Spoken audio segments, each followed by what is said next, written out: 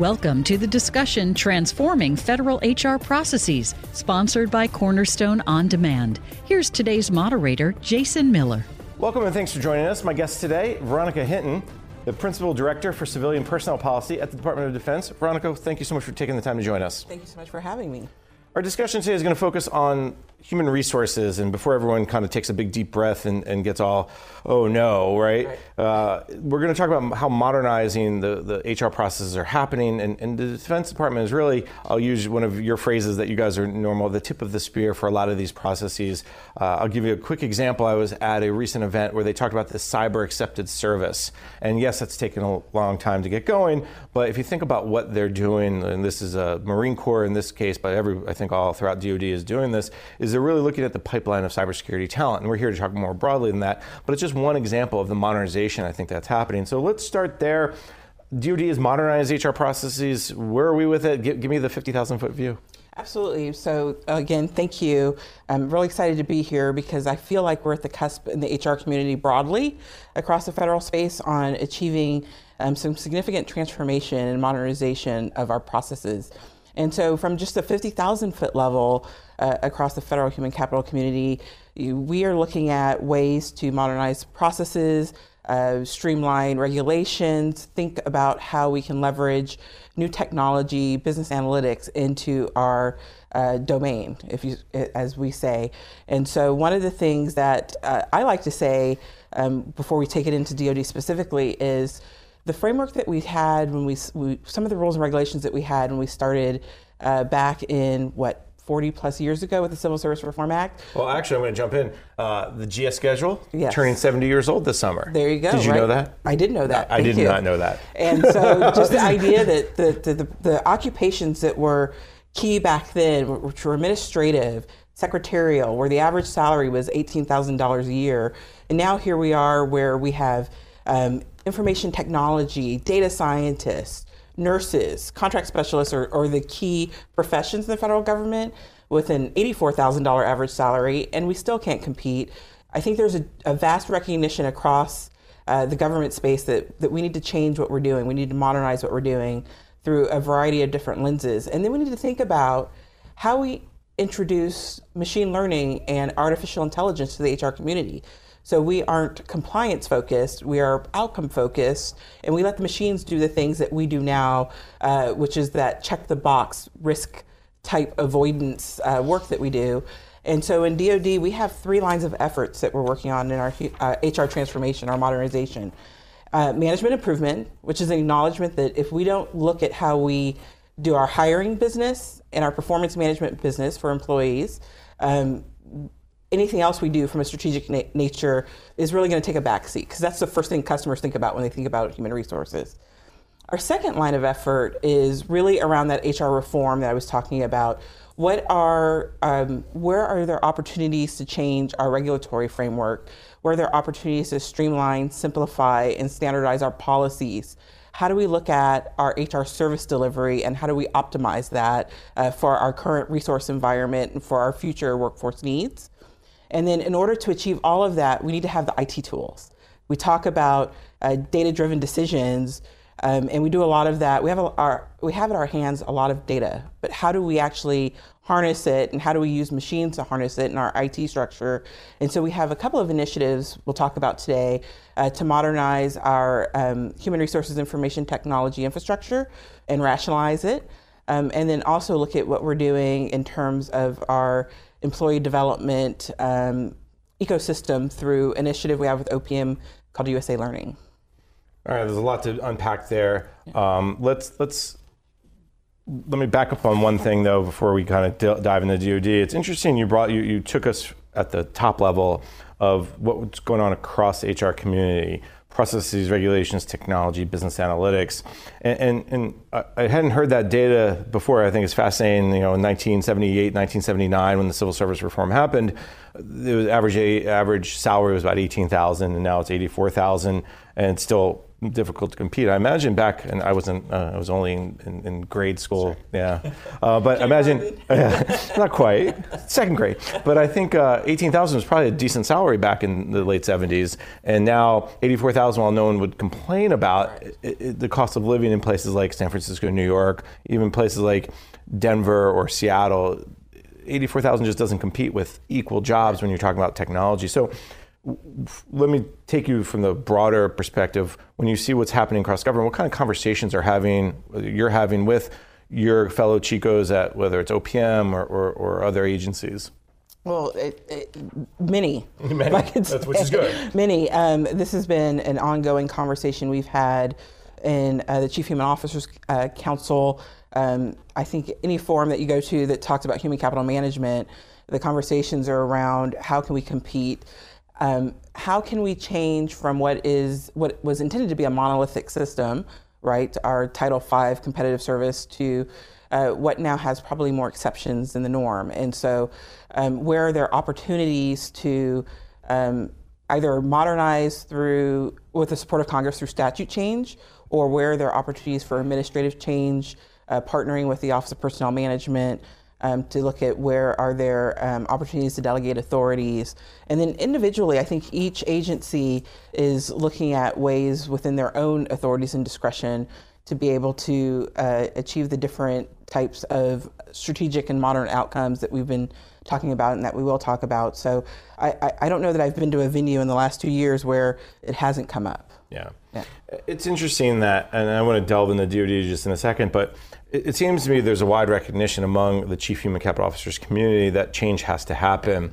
Do you get a sense that, hey, this is government, this just sometimes takes longer than it should? Or is there some other, or is change happening, but maybe we just don't quite see the benefits yet? Meaning, the best example I can think of is back in maybe the 2010, 2011 timeframe when there was a big push to improve the time to hire. And when you saw the results in 2012, 2013, and I think it was HUD, but it may have been somebody else, kind of reduced their time to hire from like 141 days to like 98 days or something. And that was a real difference, and that's average. So what's happening that we keep talking about this need to transform, but we feel like, is it happening? And I know you can't speak for the entire community, but what are you seeing? I think that there is, the federal government's vast. And while we have a common underlying foundational infrastructure, the reality is we work very distributed. And I think there is progress. Each agency is making significant progress in this area. And I really have to give a shout out to the Chief Human Capital Officers Council, because we have, over the last several years, really done a pivot to focus on where we can come together and leverage our individual strengths and share best practices. We take each meeting and really dive into what are the different things that we uniquely are working on that potentially could be exported, right, or scalable. And from a DoD perspective, we like to say, you tease tip of the spear, but we also like to say we're a pathfinder. And we have the ability to experiment, and we have the resources and expertise to test out new concepts and authorities. And so we take that role very seriously, and we take it with an eye towards opportunities to export into other agencies as well. So there's really a sense of community and collegiality and a focus on actually delivering results in this area. If we can't do it at the macro level with wholesale change, I think we're all working individually to drive in the same direction. Let's talk about some of the progress DoD is making. As you said, there is progress. Maybe we should highlight it more, which is maybe why you're here. You talk about 3 lines of effort. Let's start with the top line you mentioned, I think management improvement around hiring and business performance. Right. Talk through that a little bit, what that means. Absolutely. You can't talk about human resources without talking about hiring. I mean, what was the first example you mentioned? The 2010 time to hire, right? And so we always say if we don't solve the hiring, ways to make gains and improving our performance of hiring, then anything else we do just loses focus, right? And so we have been working on our hiring improvement. We've stood up a hiring improvement working group. And we want to look at not just the timeliness of hiring, which is very important, because we want to be able to compete, we want to be able to find talent and get it in quickly, but we also look at the quality. there is a point where you can go too fast and not get the right type of people. So we have a cross component within DoD enterprise-wide working group with representatives from all of our components that are looking at ways that we can standardize how we do our hiring business. We're a vast. We have over 900,000 civilian employees in the Department of Defense, and many agencies that are in the hiring business. And so while we have common IT infrastructure, we have different processes of how we go about doing it. And so one of the things we're trying to do is bring some standardization around what those different steps are. And once we do that, we can have a better understanding of where are those pain points, where are those bottlenecks that are consistent across the department. Is it administrative? Is it a policy that we've put in place? Is it a training issue for our human resource professionals? And really, hiring is a team sport. So is it training or education we need to do with our hiring managers so that they can be full partners in the hiring process? And so our hiring improvement working group comes together to look at those. In addition, I mentioned from a timeliness perspective, there's also the quality piece of that. And that is making sure we understand our tools, our processes giving us the ability to attract the right type of candidates. Are our hiring managers, are they engaged in the hiring process? Are they satisfied? Are they getting the outcomes that they want? And so we've recently launched an initiative to reinstitute a quality survey for our hiring managers so that we can baseline their expectations. We know anecdotally there's frustrations, there's challenges. I don't think I've gone to a meeting and not encountered someone, the first thing they say is, what do you need to fix? Fix hiring. So we wanted to make sure that we can actually start to gather all that information more formally, coupled with our ability to understand the process, and then make some actual specific changes.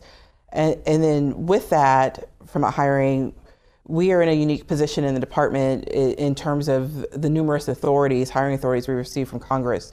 And so when we think about process transformation, we have to think about those hiring authorities that Congress has given us that has said to the department, you have critical needs, you need to be able to go out and target talent and bring them in. And oh, by the way, here are these gifts. Here are these 23 hiring authorities we received in the last decade or so that are unique to the department. And now you have to go implement them, and they're all a little nuanced and all a little different. So part of our initiative under this first line of effort is, how do we streamline that? How do we make the process easier? So if you're a hiring manager and you have 10 different authorities available to you, how do you know that? How do you know which one to use? Which one's the most effective? So we're looking at ways that we can make that more digestible for our hiring managers, for the HR community, so we can use them more efficiently in the department. And hand in hand with that management effort is the performance. And really from that, I'm talking about employee performance and making sure that we're maximizing our employees' performance, and where we have to address poor performance, that our supervisors have the mechanisms to do that. And so we have a couple of initiatives in that space that we can talk about now, or we can talk about later, depending on where you would like me to fill that in. All right, so there's a ton to pull on there. So let me just back us up for a second, because hiring managers comes up often as one of those areas where when I talk to people like yourself in the Chief Human Capital Officers community, there's a lot of maybe some, I'll call it frustration, that too often you see someone say, well, I need to hire an IT person, here's the requirements, they throw it over the fence, and then when you come back with 10 candidates and they go, well, 9 of them were awful and I don't know what they were thinking, but okay, there has to be that connection. How are you guys, talk maybe a little bit about that survey you mentioned of hiring managers and the quality survey. So it's whether or not you guys are meeting their needs in terms of the quality of candidates? It's both. Okay. So it's about understanding, and this is actually a federal-wide survey. It's a Chief Human Capital Officers hiring quality survey that we're deploying in the department, and it really gets at satisfaction with the advice and counsel that you get from the human resources community, and satisfaction with the quality of the candidates. Did you get the right candidate? Were you satisfied with the certificate? We have what historically or traditionally has been a post and pray approach to, to hiring, right? Put it on USA Jobs and they will come. But the outcome of that is you get hundreds and hundreds of candidates for positions. And so we want to make sure that we're working very closely with our hiring managers. If our hiring managers wait until a position is vacant to think about the competencies, the needs, the future, then we're late to the game. And so the role of strategic workforce planning and how that fits into the hiring process is all tied into that survey. So we can start to figure out where are there opportunities to insert some formal training, some education, some messaging with our managers to get them thinking more in advance of what their hiring needs are and how they can more successfully engage the hiring process. Please tell me this is also a 360-degree review, that you guys can review the hiring managers and give a survey of them. Because my impression is, and maybe correct me if I'm wrong, is that with hiring managers involved with the HR staff to put out a request and look at the resumes and walk through that process, the end result is much, much better than if they just, again, throw it over the transom and hope for the best. As you said, post and pray. Yeah, absolutely. The role of the hiring manager as a subject matter expert in the hiring process is critical. And we see more and more of that, explore more of that. It's not just HR making those determinations for minimum qualifications or best qualifications. I think the more we can incorporate the hiring managers into the hiring process, the more successful we get to the best list, right? And eventually get to the best hire that we can onboard. And so, no, it's while the survey is targeted directly to the supervisors and the hiring managers, we also do our own kind of evaluation, introspection on ways that we could do the hiring process differently from an HR perspective. So it definitely is a push-pull in the relationship. Because until the connection's made, I think that there's always going to be that tension between, well, I didn't get the candidates I want, well, your requirements weren't all that accurate, or they were so broad. I need someone who knows IT. Well, what does that mean? So interesting. Okay, well, there's plenty more to strings to pull from, but we're going to take a quick break. When we come back, we'll continue the conversation. My guest is Veronica Hinton, the Principal Director for Civilian Personnel Policy at the Department of Defense. I'm Jason Miller, and you're listening to the discussion Transforming Federal HR Processes, sponsored by Cornerstone On Demand on Federal News Radio, part of the Federal News Network. Numbers tell us a lot, like 64, the percentage of government agencies who think they fall short on talent management programs. That leads to unhappy employees. When people are checked out, it reflects on their work and your agency. 1, that's the number of talent management solutions you need to engage your employees. Do it all with Cornerstone. Stay compliant while giving people tools to meet development goals. Agencies thrive by helping their people realize their potential. Stay successful with FedRAMP authorized Cornerstone. CornerstoneOnDemand.com. Welcome back. You're listening to the Transforming Federal HR Processes, sponsored by Cornerstone On Demand on Federal News Radio, part of the Federal News Network. I'm your host, Jason Miller. My guest today, Veronica Hinton, the Principal Director for Civilian Personnel Policy at the Department of Defense. Veronica, before break, we went through your top 3 priorities: management improvements, HR reforms, IT tools. You laid them out. We went through a lot of the management improvements. Let's jump into the HR reform side of this. And I want to go back to one of the things you said earlier about a working group, an enterprise-wide improvement working group. Give me a little bit of basics about that. Are they meeting weekly, monthly? And what are some of their outcomes, outputs that you expect? Absolutely. This group has been chartered for, I think it's going on about 18 months or so. So we've been at this for a while. And it really is an extension of work we've done back to 2010, as you referenced earlier, in terms of looking at hiring improvement. Took a little bit of a break and then said we need to revitalize this. And so they meet, it's a community. So they meet regularly, just informally, but formally they meet, I believe, monthly.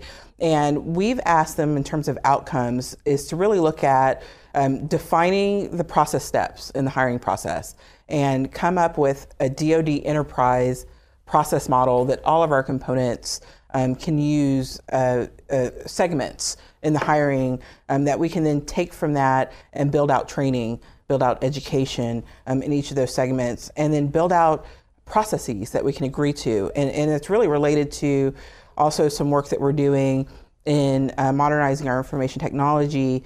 One of the outcomes is we need everyone on a standard enterprise approach, not only to understand the impediments to timely hiring, but also because we want to use uniform IT tools. And so in order to do that, we need folks to be on the same process model. And so that is also one of their outcomes. All right, and so set metrics so that we can understand where to focus our energy and our attention as we encounter these pain points. It's interesting that you go back to the coming up with a process model. In some ways, is the goal, if the Army and the Navy, the Air Force and Marines, when it comes to civilian employees now, if they're all hiring at least very similar or the same, maybe the 80-20 rule or 90-10 rule, does that also give the opportunity to share the certifications more easily? Hey, if I know you went through these 5 steps, I can then take, hey, you didn't hire this person, but maybe I can hire them, or maybe I have an opening that fits better. Yeah, I think that's a long-term strategic outcome, Jason. I think every agency struggles with that. You're hearkening back to the Competitive Service Act, I believe, and the ability to share certificates. I think that's everyone's aspirational goal. We're not there yet, but where we are is really having the conversations to share best practices of how we recruit. So where do we go get that talent? If one component, if the Marines learned, you talked about cyber accepted service earlier, and their pivot to cyber accepted service and deploying that in Mars Cyber. So if they come up with some kind of best in breed recruitment strategies, we want this hiring improvement work group to be able to take that and export it across the department. So those are the types of outcomes we would expect. And just briefly, do you expect kind of reports from them every 6 months, every year? Because obviously work groups get together and work, but right. When can we do something from all that work? Absolutely, and actually it's sort of a nice pivot to talk a little bit about our Human Capital Operating Plan, which is our link directly into the National Defense Strategic Plan, which tells us, in the human capital community, come up with new and inventive ways of doing hiring, of finding talent. And so we have a couple of reporting requirements that we report to the Chief Management Officer on what we're doing to improve hiring, come up with innovative solutions. And then we, within the civilian personnel community, within the department, we meet monthly. And as part of our Human Capital Operating Plan, we have initiatives, and one of them is improving hiring. And so every quarter through our HR stat review, which is our performance management review, we talk about where are we with these different initiatives? Are we achieving the outcomes that we want? Where do we need to tweak priorities, focus resources? And then every month we pick 1 or 2 particular areas to focus it on. And so the hiring improvement group, unfortunately or fortunately, I think they get monthly love because this is of such importance to the department. I mean, it's embedded in our agency strategic plan, and we track it because it's something that fundamentally we have to fix in the department.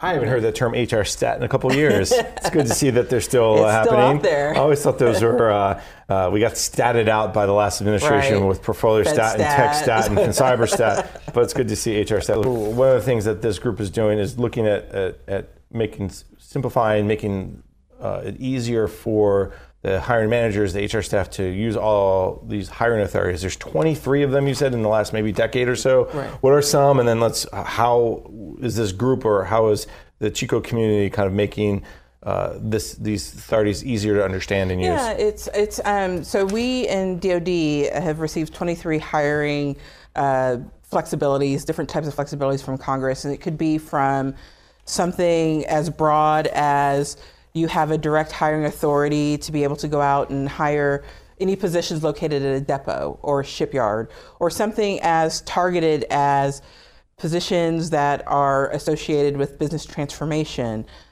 or financial management, as another one you mentioned earlier.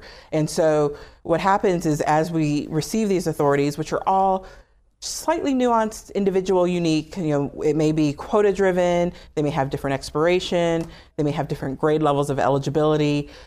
We have to, one, drop what we're doing and implement policy. So we have to take the law, turn it into a policy and implementation. We need to train on it so our HR professionals know how to use them. And we have to build out the processes and systems to support them. And so it really focuses us on more policy development as opposed to strategic outcomes.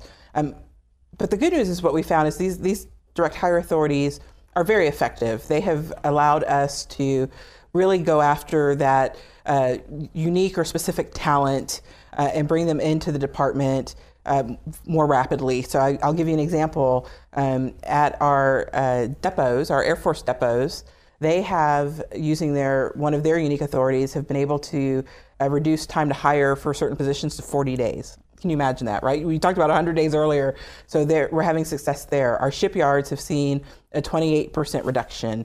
And more broadly across the department, where we've used direct hire authorities, we've seen a 20% reduction compared to our traditional hiring methods. So they're very effective. It's just very inefficient because we have so many of them. And so what we've been looking at is where are there opportunities statutorily with Congress to be able to start to streamline some of those. And then really, we always want to control our own destiny is within those things that we can control administratively, where are there opportunities for us to streamline like authorities? Where is there opportunity to highlight those that are most effective? The acquisition community recently published the Section 809 report. I don't know if you're familiar with that, but one of the key takeaways was there are all these hiring authorities, but you really only use 4 or 5 of them most effectively. HR community, why don't you advertise those to the hiring managers, and hiring managers focus on those? And so that's really just a parallel effort, right? And an affirmation that kind of the complex, cumbersome system that we have now, while it allows us to achieve some of the outcomes we want, is probably not the most efficient manner of doing it. When you talk about these 23 hiring authorities, is that over and above things like Schedule A and Schedule C and some of the things that OPM is giving government-wide, like for cybersecurity or IT modernization? Absolutely. We have some defense unique authorities in addition to the OPM-wide and then the traditional Title V. Does that worry you at all that everything's now a unique hiring authority and you know, what's left? Or like, you understand why Congress is giving you these authorities. Like the statistics are great. I mean, the idea of reducing 40 days to get someone in is probably as good as the private sector. The reduction at shipyards at 28% or across the department 20% is tremendous. It's important. But what's left that's not, if you don't have a hiring authority for the chief human capital officer position, is that like, oh, we're not loved? Right, absolutely. Well, not that we're not loved, but it absolutely is something we ponder about because we have so many exceptions, right? We talked about that earlier. It's really not the monolith system anymore. And so we have, 60 plus personnel systems in our department alone, and 60 is too many. One's not the right answer, 60 is not the right answer. There's an answer somewhere in between that. A handful of the most effective best practices, best systems, probably meets the majority of the needs of our department. And so from a strategic outlook of where we're trying to go, that's what we want to get to. Is there an effort right now or is this enterprise-wide improvement work group looking at how to take those 60 plus and reduce it to whatever the right number is, 5, 10, whatever it is? Or is that being done through a higher level of the chief management officer? So it's both. So we've got, we have our hiring improvement enterprise work group, and then part of our broader HR reform effort, which is nestled under the chief management officer, where those 3 line of efforts we talked about came from. We work very closely with them in pursuing where do we need legislative solutions, where do we need administrative solutions, where do we need technology solutions. And so it really is all critical stakeholders rowing in the same direction.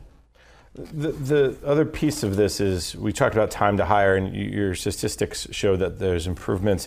Generally speaking, are there other actions you guys are taking beyond the direct hire authority that you're addressing time to hire? You mentioned training several times. That's part of the process. Hey, hiring manager, you can't sit on those resumes for 6 weeks and then complain it took too long to hire. Right, absolutely. So we have a couple of things that we're doing with regard to that. So we recently launched a human resources life cycle course that we're bringing across the department to bring our HR professionals in to understand how to use the authorities, how to use the tools available to them, and just really keep refreshing. So OPM is doing something similar with the Federal Human Resources Institute and rolling out staffing classes, which is great. We're a partner with them and we support them. But the reality is they can teach the fundamentals, but our department, because we have so many unique authorities, we need to be able to train our own HR professionals. So we have work in that area. And some of the standard tools that you would expect, things like job aids, things that would help the hiring manager be able to more quickly respond to their hiring needs. And I think that's part of the challenge here is there's so much work that has to get done, not just to hire someone, but just every day, that hiring sometimes can take a backseat. You got to remind people you have certain tools, you have certain authorities, and you have certain ways to speed it up. We've talked a lot about hiring. Let's go to the opposite side. You mentioned the ability to deal with poor performers. That's always been, if you will, a bugaboo in government. Well, you can't get rid of people, or it's too hard to get rid of people, so you either promote them or transfer them or detail them away, and that doesn't solve necessarily the problem. You mentioned that you guys are also looking at that issue. Absolutely. So we say we do more than hire, firing, and wiring in the HR community, but the performance piece is a critical part, right? So we get the talent, we get them in the board, we think through retention, but then we also have to make sure that we have an engaged workforce. And when we have performance challenges, how do we address them? And so one of the goals of the administration broadly when they came in was asking agencies to think about how you maximize employee performance.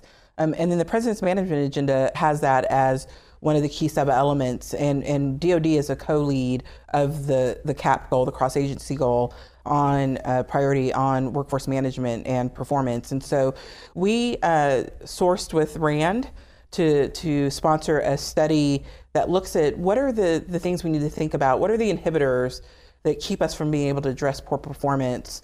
And it's interesting, it's the things that came out of it weren't necessarily things that intuitively we don't know, right? We need to make sure that our managers have the tools that they need and the training to understand what avenues are available to them to address poor performance.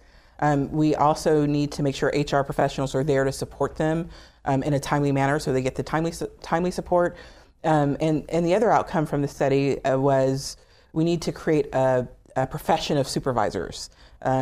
We tend to promote into our supervisory managerial ranks based on technical ability, and then we need to help them make that pivot to supervision as a profession, as a culture of accountability.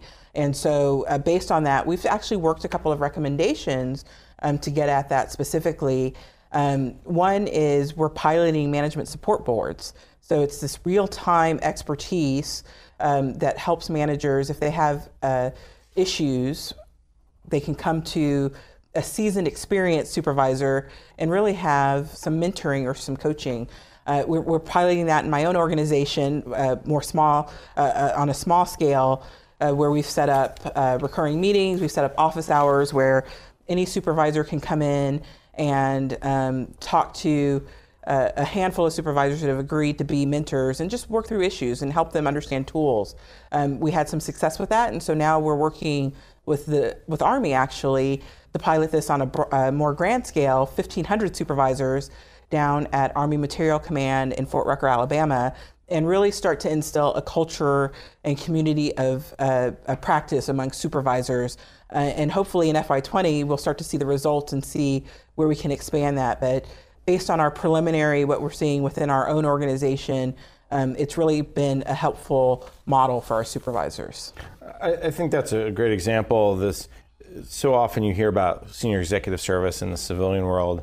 I know you guys have an equivalent, or you have SES, and they always talk about, well, you got to have a mentor, and then part of their job is to mentor, but there's so little time, and telling, kind of asking people and to carve out that time is so important. What's the reaction been? I can only imagine people are excited because we all want to share our how smart we are. Yeah, absolutely. Well, not only that, share how smart we are. I like how you sneak those in, Jason. It is a good way that we want to share. But it's also about compassion and camaraderie.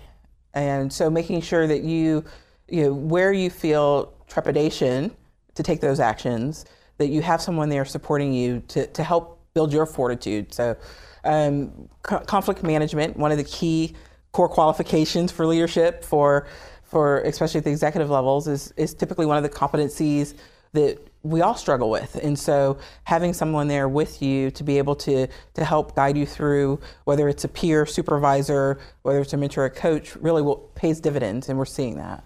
Excellent. We're going to take a quick break. When we come back, we're going to talk technology. There's a ton to talk there. There's a lot of opportunities. We're going to take a quick break. You're listening to the panel discussion, Transforming Federal HR Processes, sponsored by Cornerstone On Demand on Federal News Radio, part of the Federal News Network. I'm your host, Jason Miller. My guest today is Veronica Hinton, the Principal Director for Civilian Personnel Policy at the Department of Defense. Successful HR leaders are courageous change agents, inspiring crusaders, and innovation drivers. To meet today's challenges of finding and keeping talent, these leaders need modern technology to help them recruit, train, and develop their workforces. Cornerstone On Demand's cloud-based learning and human capital management software provides government agencies with the tools to easily manage their employee data and processes, allowing the HR heroes in your agency to focus on developing engaged and skilled workers. More at cornerstoneondemand.com/HR superhero. Welcome back. You're listening to the discussion, Transforming Federal HR Processes, sponsored by Cornerstone On Demand on Federal News Radio, part of the Federal News Network. I'm your host, Jason Miller. My guest today, Veronica Hinton, the Principal Director for Civilian Personnel Policy at the Department of Defense. Veronica, we went through two of your three pillars in terms of your priorities. Third pillar, IT tools. We could probably spend the whole session talking about IT, but let's start with some specifics around data, and really everything about HR these days is how data is driving decision making, and really across not just HR but any part of government. How's the human resources sector, if you will, starting to look at data in a different way? So that's one thing in human resources function. We have a ton of data, right? A ton of data. And so getting our hands around it, we've been very manually focused. And so we have several initiatives we'll talk about to modernize our HR IT framework and our platform. And the data goes hand in hand with that. How can we take this vast trove of data and turn it into usable information for us to make decisions? And so part of that is work that we're doing right now to modernize our HR IT core capability platform, taking it from a hardware enterprise into the cloud software as a service. We have an ongoing initiative that we've been working the past year to make that migration. And as part of that, what it really has driven is and supported is our thoughts around changing our processes. And kind of is it a versus, technology versus processes, or is it hand in hand?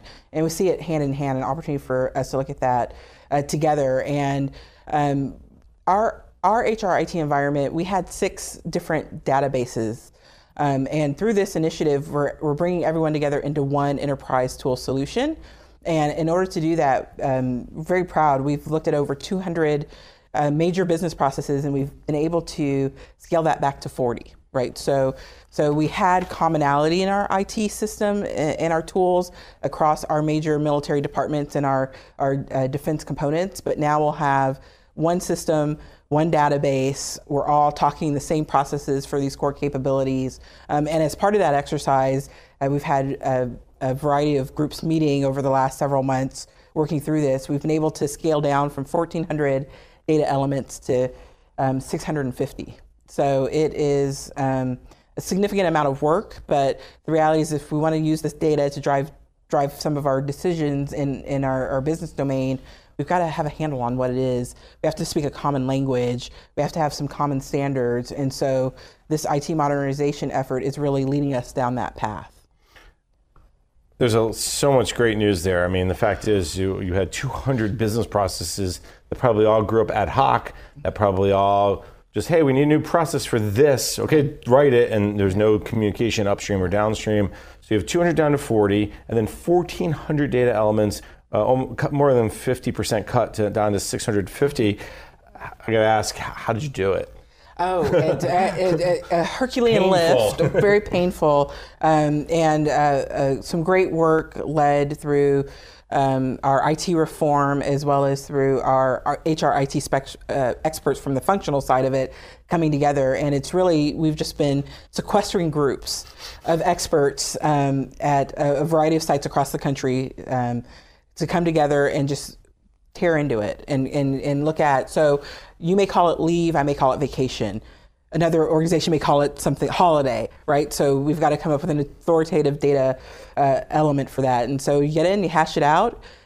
Sometimes it's consensus, sometimes it's just slap the table and make a decision. But ultimately, really proud of the group that was able to get us from 1,400 to 650. I have to ask, what was the most debated term? Anything come to mind as I cannot believe we spent 3 hours debating, as you said, vacation versus holiday versus leave. Jason, I don't know that I could pick it out because I think there were recurring stories. Some of it's around parenthetical titling. So I think every part of our business element had a little bit of a debate. All right. Yeah.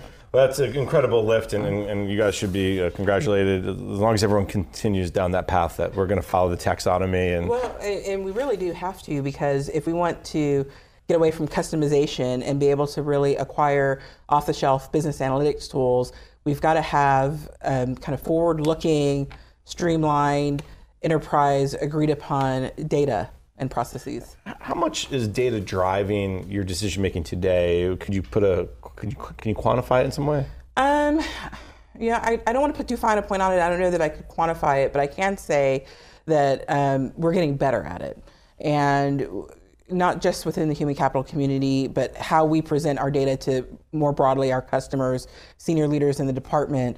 We talked a little bit about HR Stat, right? And the whole underpinning of HR Stat is data and understanding what the data is telling you so we can make the appropriate adjustments. So we've got a recurring battle with them monthly of looking at that.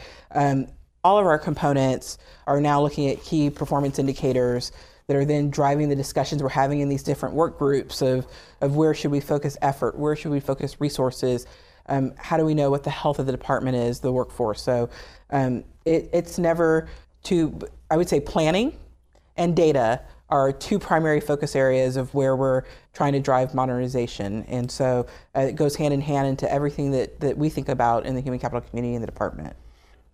Well, the other piece of this is not just the data of time to hire or make sure that we all call vacation, but it's also the idea of, okay, do we have a group of people who are going to retire soon? Hey, everyone who does, let's make it up, help desk services. I know a lot of that's outsourced, but let's just, for our sake of discussion here, there's 30 people in that group and 28 of them are, 60 and above.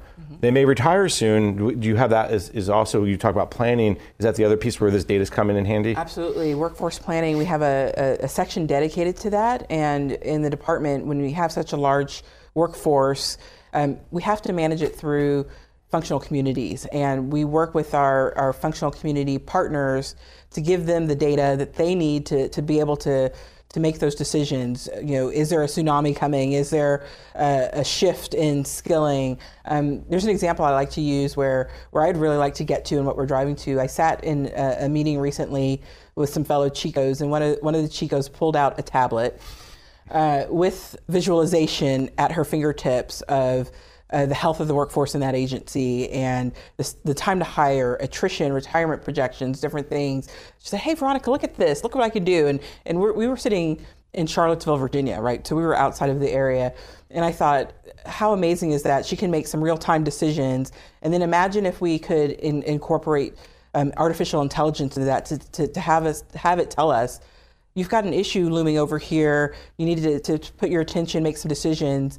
I like to use the example, if we need aircraft readiness at 80% and we know that our maintainers manning rate is at 60%, be able to right there say, the machine is telling us something, and oh, by the way, I have these direct hire authorities that I need to just go ahead and turn it on until I can get healthy. Otherwise, we're going to have impact to mission, right? That's where we want to go. I know several agencies in the civilian world are going down that path. We've done several interviews with the National Institutes of Health, and the FDA are doing a lot around both succession planning, but also the hiring side. You brought up artificial intelligence, machine learning. You did not bring up, and I have to say I'm a little surprised, robotics process automation. I know RPA is big in the financial management world. I could see the similar benefits in the HR world. Maybe talk through what you're thinking around AI, ML, RPA, and any other acronym we can think of. Yeah, so the department is big and vast, and there are ongoing initiatives sponsored by the Chief Information Officer's office to think about how we use AI across the department. I would say specifically within the human capital community, it's where we want to get to. I think there are pockets, very distributed pockets of it, but there's not necessarily a key central strategy at this point of where can we leverage AI in improving our human capital. I think our first step is let's get to the cloud and get to a software solution. And then let's continue to rationalize our IT portfolio in HR, our talent management, our succession, our workforce planning. Where are there opportunities to introduce RPAs and other business analytics tools? But you're right, we need to, I think, because we as a profession have historically focused on kind of the checklist approach to doing HR, the compliance piece of that, which is understand the regulations, understand the statute, and check all those boxes. I think those are things that we could have an RPA or have technology do for us so that we can free up our HR professionals to focus more on performance outcomes and outputs. So definitely on the agenda. And you mentioned, I think, the beginning of this segment discussion about you have a lot of manual processes still. And what I've seen in the financial world is they were happy to get rid of some of those manual processes and let the bot, if you will, the computer just kind of fill in the blanks where you needed to fill in. So I imagine that as you kind of move to the cloud, as you said, modernize, you'll have those opportunities. And that actually gives us a great segue to the last part of our discussion, which is the future. We've talked a lot about the current and the past, right. But if we, as you look forward, and there's a ton of opportunities for you, if we have this conversation again 2, 3, 4 years from now, what's going to change? You hope what's going to be the biggest differences besides maybe some RPA? Well, there you go. Maybe. So I talked about earlier that the National Defense Strategy is calling upon us to talk about and explore kind of innovative new non-traditional ways of reaching talent. And so I think if we came back in 2 years, you're going to see just a continued expansion of new ways of attracting talent, expanding our recruitment. Right, we from post and pray to go to talent. Right, go find the talent, go out, recruit, start really think about how we get out there in the communities, how we form partnerships with academia and with industry, and bring that into the federal space. 2 to 4 years, maybe thinking about what are some different ways that we compensate our most highly skilled, sought-after workforce, and exploring ways that we can introduce that into the department more differently. But I think one thing that won't change is merit systems principles. As we think about new ways of doing that, doing the business of HR, I think what underpins all of it, whether it's hiring, whether it's performance, whether it's retention, is making sure that we adhere to our merit system principles. And I would be remiss if I didn't bring that up as a leader in the federal human capital community, because it's just it's such a foundation. Sometimes we take it for granted. It goes without saying, but 2 to 4 years, merit system principles, preserving veterans, promoting diversity are always going to be things that we're going to think about. But we just need to think about what does that look like in the new way that we compete for talent. You bring up the new ways to kind of attract and recruit. There's been a lot of push to kind of, if you'll go outside of the typical, I love the phrase post and pray. Are there certain things that you're doing today that you could see doing more of, whether it's not just job fairs, but targeted job fairs, or even non-traditional, like I had a conversation, for instance, most recently with the National Security Agency, part of DoD, and they have a Codebreaker Challenge, and that Codebreaker Challenge, they put a puzzle up and have people solve the cybersecurity challenge, and they found that's a great way to recruit people too, because all of a sudden someone goes, oh, this government thing is not all about whatever they thought it was. Right. No, so that's a great example. I could probably come up with many examples in the cyber area, because you have to, right? You have to be innovative. We have financial management. How do you get those people? Exactly. We've got some pilots going on right now, in particular in cyber, where we have what we call the cyber hiring as a service, where we're our defense digital service is working with industry leaders on attracting talent, going out and really recruiting, finding those pockets, right? Whether it's through coding challenges or through other venues. And that's something that we used to do well, but then I think we lost some of that skill set. And so it's really focusing on how do we do strategic outreach and recruitment. And we recently published a outreach and recruitment plan that really focuses on how we improve that capability in the department. So I think that's one area. The other where we've seen it is some of the hiring fairs that you talked about. We've had some significant success. Cyber Command was able to reduce their time to hire from 100 to 70 days and going even lower through some of their recruitment fairs. And then we also have to think about how do we reskill our talent or upskill our talent in the future. And we've got some really interesting initiatives that we're doing. We have what's called tech to engineers in the Navy. So how do we take our technicians or our critical backbone and give them the opportunity to become engineers? And we have partnerships with an academic institution in Indiana that enables them to pursue a degree and then become engineers. Or we've got our DFAS Hire Defense Finance and Accounting Service, sorry, DoD speak, Hire a Hero, where we're working with severely injured military members and exposing them to, you talk about financial management, to new skills in the financial management community while they're in uniform, while they're convalescing and recuperating, so that when they then separate, we can hire them into those hard to fill financial management civilian positions. And so that's another way we're targeting talent. I think the reskilling and upskilling piece becomes even more important as this technology plays into it. I mean, even in your world of the Chief Human Capital Officer, you'll have to think about what's the HR professional look like in the future. Mm-hmm. I think that's another key question that you'll have to deal with soon enough. Yes, absolutely. And it can't be compliance-based. It is that performance pivot. I think that's a key piece. Veronica, this has been a fascinating conversation. Unfortunately, though, we're out of time. I know we could talk longer. So let me thank my guest, Veronica Hinton, the Principal Director for Civilian Personnel Policy at the Department of Defense. Veronica, thank you so much for taking the time. Thank you so much for having me, Jason.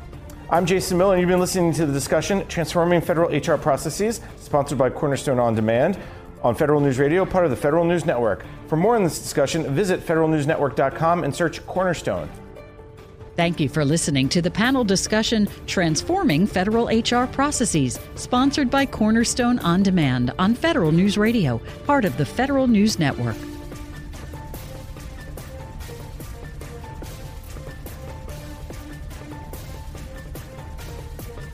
Numbers tell us a lot, like 64, the percentage of government agencies who think they fall short on talent management programs. That leads to unhappy employees. When people are checked out, it reflects on their work and your agency. 1, that's the number of talent management solutions you need to engage your employees. Do it all with Cornerstone. Stay compliant while giving people tools to meet development goals. Agencies thrive by helping their people realize their potential. Stay successful with FedRAMP authorized Cornerstone. CornerstoneOnDemand.com.